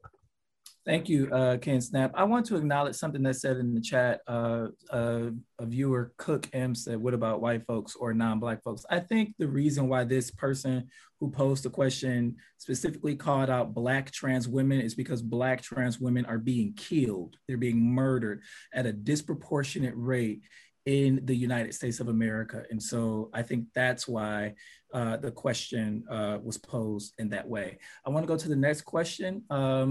From another viewer, given that access to transportation is the #1 barrier to climbing out of poverty and the environmentally racist policies that have prioritized moving cars quickly through our city, how will you prioritize improving transportation and mobility options for our residents and making streets safer for all of its users? Anybody can jump in on that. Well, first of all, I'd like to see our neighborhoods be a place where we can live, work, shop, dine, play, and basically be within walking or biking distance of our homes. So I think if we can create communities that are more complete, that reduces some of the strain on the transportation system. And frankly, I'd like to see less reliance on having to go great distances to take care of your business. Yeah, I think, one of the major things in the city is like you want to be able to create neighborhoods. Like, I think about Harper, I think about Mack, Jefferson, and I don't know if anybody has ever seen what has happened over at Livernois recently, but just being able to create those walkable neighborhoods and making sure that people can go there and shop and enjoy shopping there. When I go on Livernois all the time now, it's a pleasure to go there. And I think, like a lot of my young people, they take the bus. We need to make sure that they know when the buses are going to show up. I think it's simple things that we can do to make sure that those things become, more appealing to the residents, because a lot of people just it's not, the busing is not reliable, so I'm not going to take it. I'm going to Uber. So I think we just need to find ways to make our busing system, more appropriate for our people. I would like to say the first problem is realizing if you ever fly to Detroit, and we all have family who live outside the states, the first thing they say, well, I have to rent a car. The regional transit is abysmal almost. You can't get out of Detroit without paying $60 to $100 to catch an Uber just to get onto a plane that's coming in or out. We have to address that systemic racism that has avoided our people from continuing to other communities where a lot of our folks work. So we have to be advocates against systemic racism when it comes to transportation. Also, as Tucson stated, we do have to create a newer system so it can be more safe for our residents, our children who catch the bus, because Tucson knows that, and I both know as mentors, our children are catching the bus from 6 a.m., 5 a.m., all the way till about 9 o'clock at night. It's unsafe that we have bus times that span that long. We have to get these kids home safely and in an orderly time. Most Detroiters do not have access to cars. Yeah, we need. Sorry. Oh, most Detroiters do not have access to cars. I would like to see a more coordinated transportation system that helps get Detroiters to jobs, not only inside Detroit, but outside Detroit. And I agree with Ken Snap that we have to attack systemic racism, and we have to go at getting a coordinated, organized metropolitan transportation system. So if the jobs are outside Detroit, our young people can actually get to these jobs, and we need to be able to make sure that they can move around Detroit since most of them do not have access to cars as a way to get to employment and shop and do other activities. When you look, sorry, Donna, just very quickly, when you look throughout metropolitan cities that are thriving, we see mass transit systems that are functioning very well. We need to make sure we continue to work on that as a regional issue within the Detroit area. And also as it relates to the bike lanes that we now have seen popped up within all of our communities. One of the most important things we need to do is to make sure that they are protected bike lanes. So within the East Warren corridor, we just had a vote last week, and most of us were supportive of the design that actually puts a concrete curb that protects the bikers so that everybody has the ability to move throughout our community safely. I believe that as leaders, we need to advocate for road repairs in our city. We need to advocate for that as much as we can, voice our opinion, be that squeaky wheel to get that done. And moving forward, like, yeah, it's ideal for everything to be walking distance, but it's not. So we need to advocate for affordable, safe, and green. Emphasis on the green transportation in Detroit. Thank you, Davon, because you helped me transition to the next question. I've got to get an environmental question in here, right? We talk about mass transit and driving as if driving is the preferable route. We know that our climate is in trouble. And we feel that climate inequity in places like Detroit.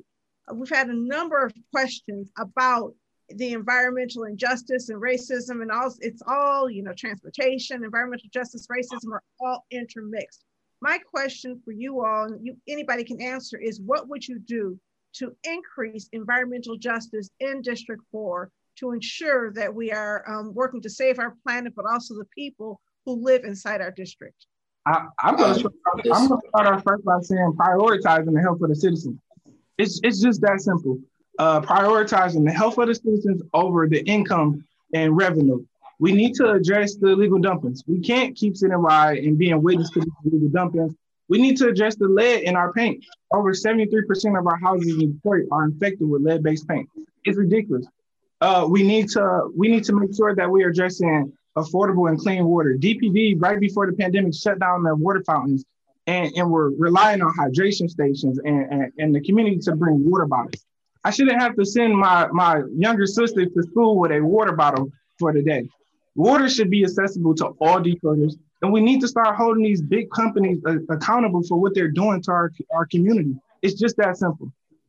I agree that the Chrysler Corporation and many of these corporations are polluting our areas. If we had a decent community benefits ordinance to force these large corporations to clean up their act and stop polluting, and maybe we could start convincing these corporations to start, some of these car companies to go electric, to go green. I mean, this is the most practical. This is what's going to save our planet. Our planet is not going to make it if we continue with fossil fuel. I know this is a revolutionary idea, but we cannot continue as a human race. They are destroying the health and safety of not only our young people, but also our senior citizens. We need to survive. We need to make it. And if they continue to pollute, and over in the 4th District, I don't know if anybody else has noticed, but every week it smells like gas. The whole area smells like gas. I mean, I think that the place is going to blow up one of these days. It smells like gas. I complain to DTE. They don't do anything. They act like they don't even know what's going on, like they just heard it. But it happens all the time. You need to hold these corporations accountable and start moving towards a green economy. And the green economy will also provide jobs for our young people, training that they could get inside these recreation centers. And you need to open these libraries back up too. Thank you. You know, regulatory. Something that's very important for us as legislators or potential legislators is to deal with facts as well. We need to know how much pollution is happening, from where is it coming from, and I think like having those ideas will give us a a pathway to how to deal with it. Because right now everybody can just say, oh, this company's polluting or that company's polluting, but we need to make sure that we're actually putting systems in place to be able to measure that. My understanding is that the Fiat Chrysler has air quality that lets you know when it's going over certain levels. And I think we need to do that across the city with different organizations and companies. And so then we'll be able to address the issues that are happening with the air quality, because as we know, it is very important. I work in Southwest Detroit, and I know they dealt with those issues time and time again. We need the regulatory, well, okay. Go ahead, Judge Smith. Judge Smith, please finish. No, please. Well, we need the regulatory agencies to do their job. We need the state regulatory agencies, the city of Detroit's regulatory agencies, the Wayne County, which are over air pollution, which are over pollution of the water. They need to have their feet held to the fire. We need to know what they're doing. We need to know how they're protecting the citizenry. And anytime they don't step up to properly make sure that those pollutants are not coming in our community, we need to make sure that the government agencies that are overseeing them feel the fire and the heat from the citizens of the city of Detroit through their elected leaders. Can I say something really quick? After ML. Okay, thank you. Just briefly, I would say that I like to look at opportunity where other people see crisis. And the fact that we have so much vacant land, a lot of that I think can be converted to solar fields, where we can then feed power back into the grid, get a credit, and that credit can be used to help reduce the power bills of our neighbors who can't afford to keep the lights on and the heat going. So in addition to repurposing some of that land, I think we can actually use it to generate some of the power that we need to reduce the coal emissions, to reduce burning fossil fuels, and to help keep our neighbors safe and warm. All right, Ken, go for it. So interesting fact, I know we're talking about FCA. I talked to Jerry King, who's a UAW community advocate. And they were saying that the new plant that's building the SUVs from FCA, it's putting out almost 600 million tons, I believe, or 600 tons. I forget the exact number, but it's creating more waste. I know Jerry talked about we need more mature vegetated buffers, meaning more trees, more things that take that carbon oxidation out, and they help us breathe better, because a lot of people in those areas have asthma. So we need to talk about that. And I think that if we can get more mature vegetation around those areas, that can also, decrease, I would say, viral infections and as folks that have asthma, we can actually help them out with planting more trees. And one thing to add to that is to make sure that, because we're seeing more industry pop up within District 4, we need to make sure that we hold these corporations accountable for truck routes and making sure that the trucks are going the proper route to reduce the amount of emissions that are in our residential communities, and hold them accountable for doing that, as well as adding more of trees that do provide the carbon buffers for our residents. Thank you. Thank you, Letitia. Go ahead, Donnie. 8 p.m. And I'm willing to continue this conversation, but we do have a few updates we want to share. And if you want to stay on after 8 p.m., you're certainly welcome. Before that, I really want to get the second poll in. Can we get a second poll up? And then we can continue conversation for her. Well, actually, Donna, let's do this. Let's get the second poll up and then provide the candidates the opportunity for their closing remarks in case they have to go. That's right. Thank you. All right. Did this forum help you in making a more informed decision for the upcoming election? If you are on Facebook, please answer this poll question in the comment section for us. Donna, can you repeat the question one more time for the Facebook? Did this forum help you in making a more informed decision for the upcoming election?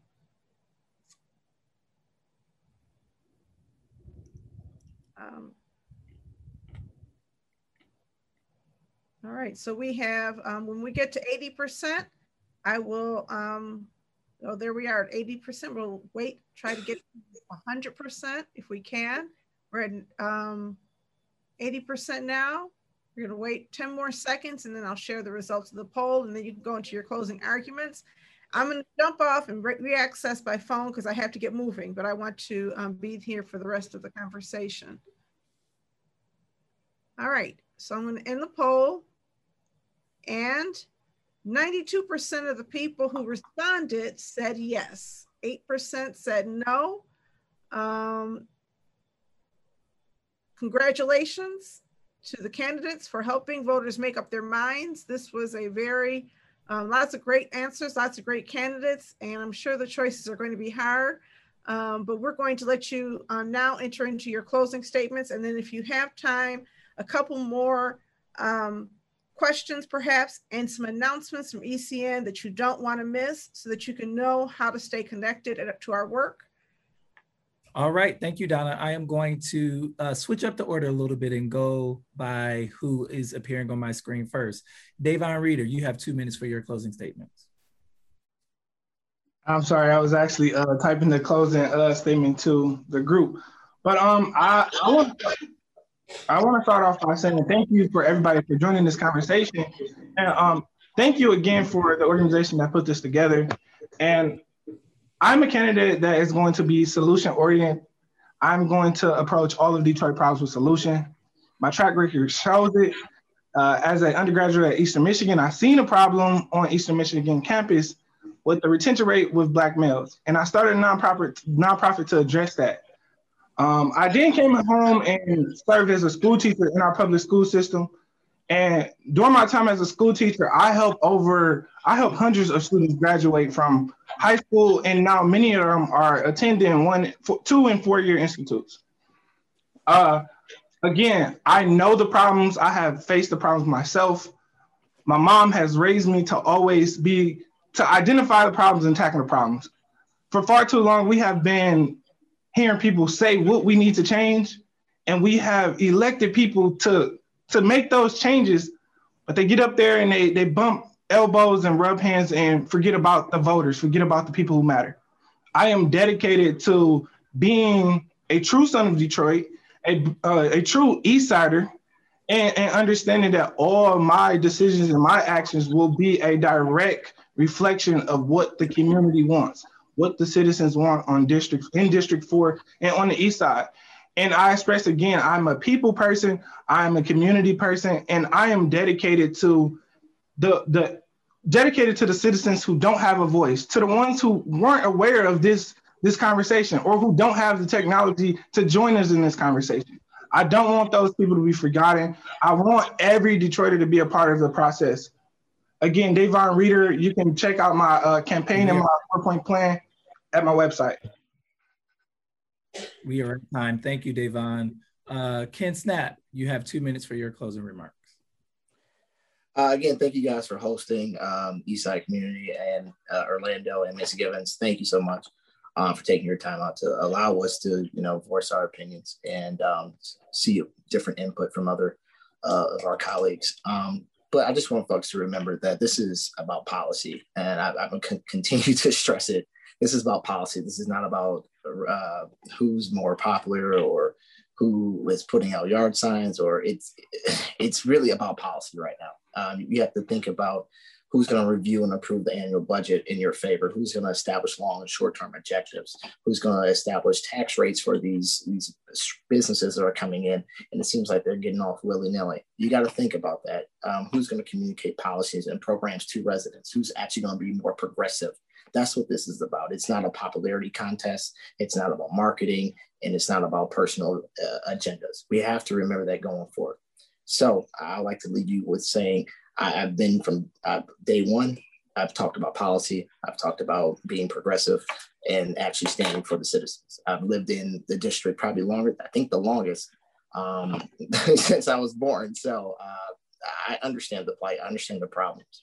I can only talk about them, for so long until we actually have to get ready to do things and create the policy that represents the community, and also be more progressive and go out into the nation and putting Detroit at the forefront of progressive conversations instead of being at the backseat to California, to more progressive states like that. I think that once we do that, Detroit can be progressive in policy. Detroit can be progressive in livelihood. Detroit can be progressive when it comes to engaging in community. I think that we have to focus on policy in this upcoming election across the board. Thank you, Ken Snap. Letitia Johnson, you have 2 minutes for your closing remarks. Thank you to Eastside Community Network for and Authentically Detroit for putting on this candidate forum. So many people ask me if we were going to come together. So I think what a lot of people may see is that a lot of what we talked about pretty much aligns. I think one thing that's extremely important is for us to make sure that we look at people's track record. What have we done? Have we represented the voice of the people within the community since we've been in the community? I've lived in District 4 for over 28 years. I've actually lived in 5 neighborhoods throughout District 4, and 3 of the properties where I lived no longer exist. That is one thing that I want to make sure that I change. Equitable development is an extremely important area for me. Making sure that we provide affordable housing. We're intentional about that, making sure that we provide support to small businesses, making sure that we do bring in a community center or 2 within our district. Environmental justice is another area that's extremely important to me. We have basement backups that we're seeing throughout this entire district. We have seawalls that are dilapidated that need to be addressed. We have water rates that are astronomical for some. St. Louis has flat water rates. Why can't Detroit? We need to make sure that we put our residents as first priority and that our communities are a #1 priority in anything that we do. So I say again to you all, make sure you take a look at what we've done, not just what we say we're going to do. I am Letitia Johnson. My website is letitiajohnson.com. I stand for accountability and transparency and look forward to connecting with all of you as I move forward in this campaign. I appreciate your time and thank you all so much for being here and listening. Thank you, Letitia. Right on time. Tucson Knight, you have 2 minutes for your closing remarks. Well, thank you very much. I'm happy I was able to share, just my thoughts and what I've done, so far in the city. I think what's important is we need to look at what have people done in this area. If you go around District 4, you will see that there are people that I've been able to assist throughout my years being over here. And I don't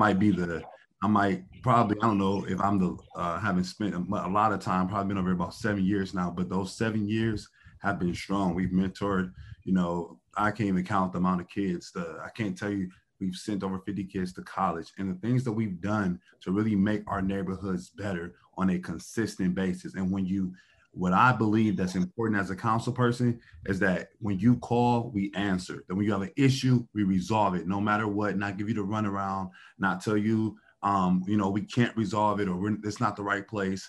I'm going to let you know if I'm going to make sure that I work in resolving your issues on a consistent basis. That's what I've done for the years I've been up here. That's what I'll continue to do. I believe that my council office will be a one-stop office, that when you call there, we'll make all the other calls for you just to make sure that your issues are being resolved. And we always need volunteers. We always need support. So I ask the people, if you want to join this campaign, please email us tucsonfordetroit@gmail.com.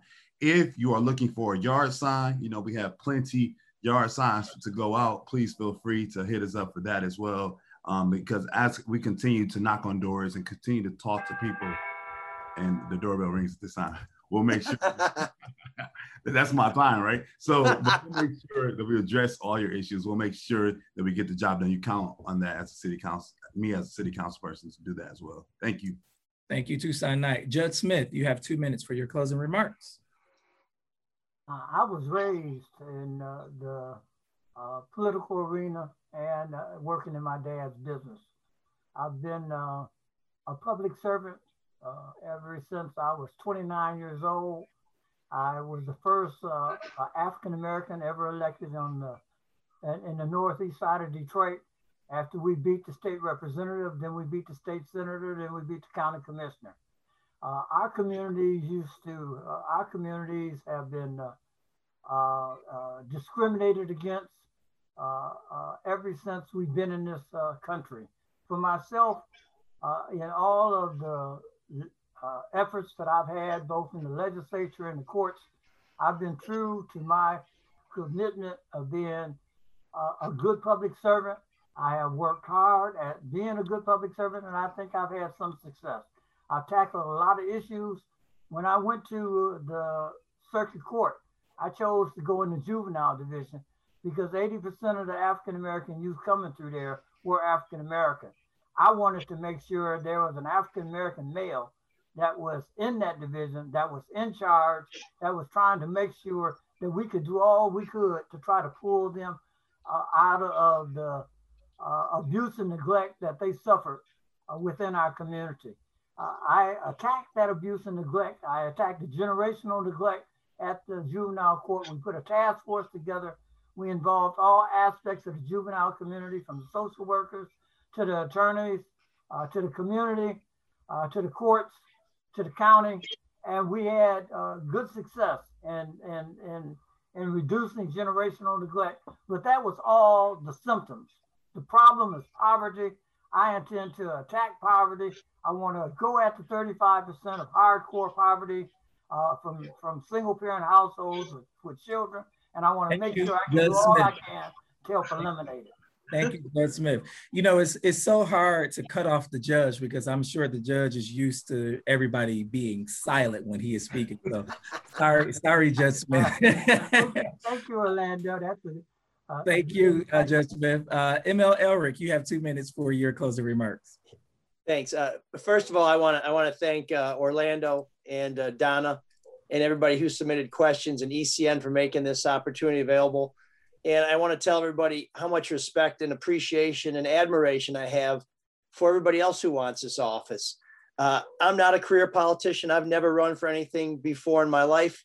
I've usually gotten drafted to do things like being a union officer and an organizer and someone who's stuck up for my colleagues and my coworkers. I'm not doing this because I need the job. I had to give up my job to do this. I'm doing this because I'm at a point in my life where I want to serve my community full time. I've been a coach, a mentor, a volunteer, a neighborhood activist, a board member in my neighborhood association. I've cut the lawn down the street. I've cut the median. I'm going to do it again. We put 70 volunteers on the streets during the Motor City Makeover to help clean up neighborhoods, to work with neighborhood organizations, because that's what I do. I believe in strategic partnerships. I believe in creative problem solving, and I believe in trying to leave things better than I found them. I'm not going anywhere. I love Detroit. I love my neighborhood. I want to serve my neighbors. And I believe in putting public service before self-service. One of the things that's really important to me is that I work for all of our families so that my daughters who are raised here will want to come back. They do want to come back. And so that our kids will never want to leave.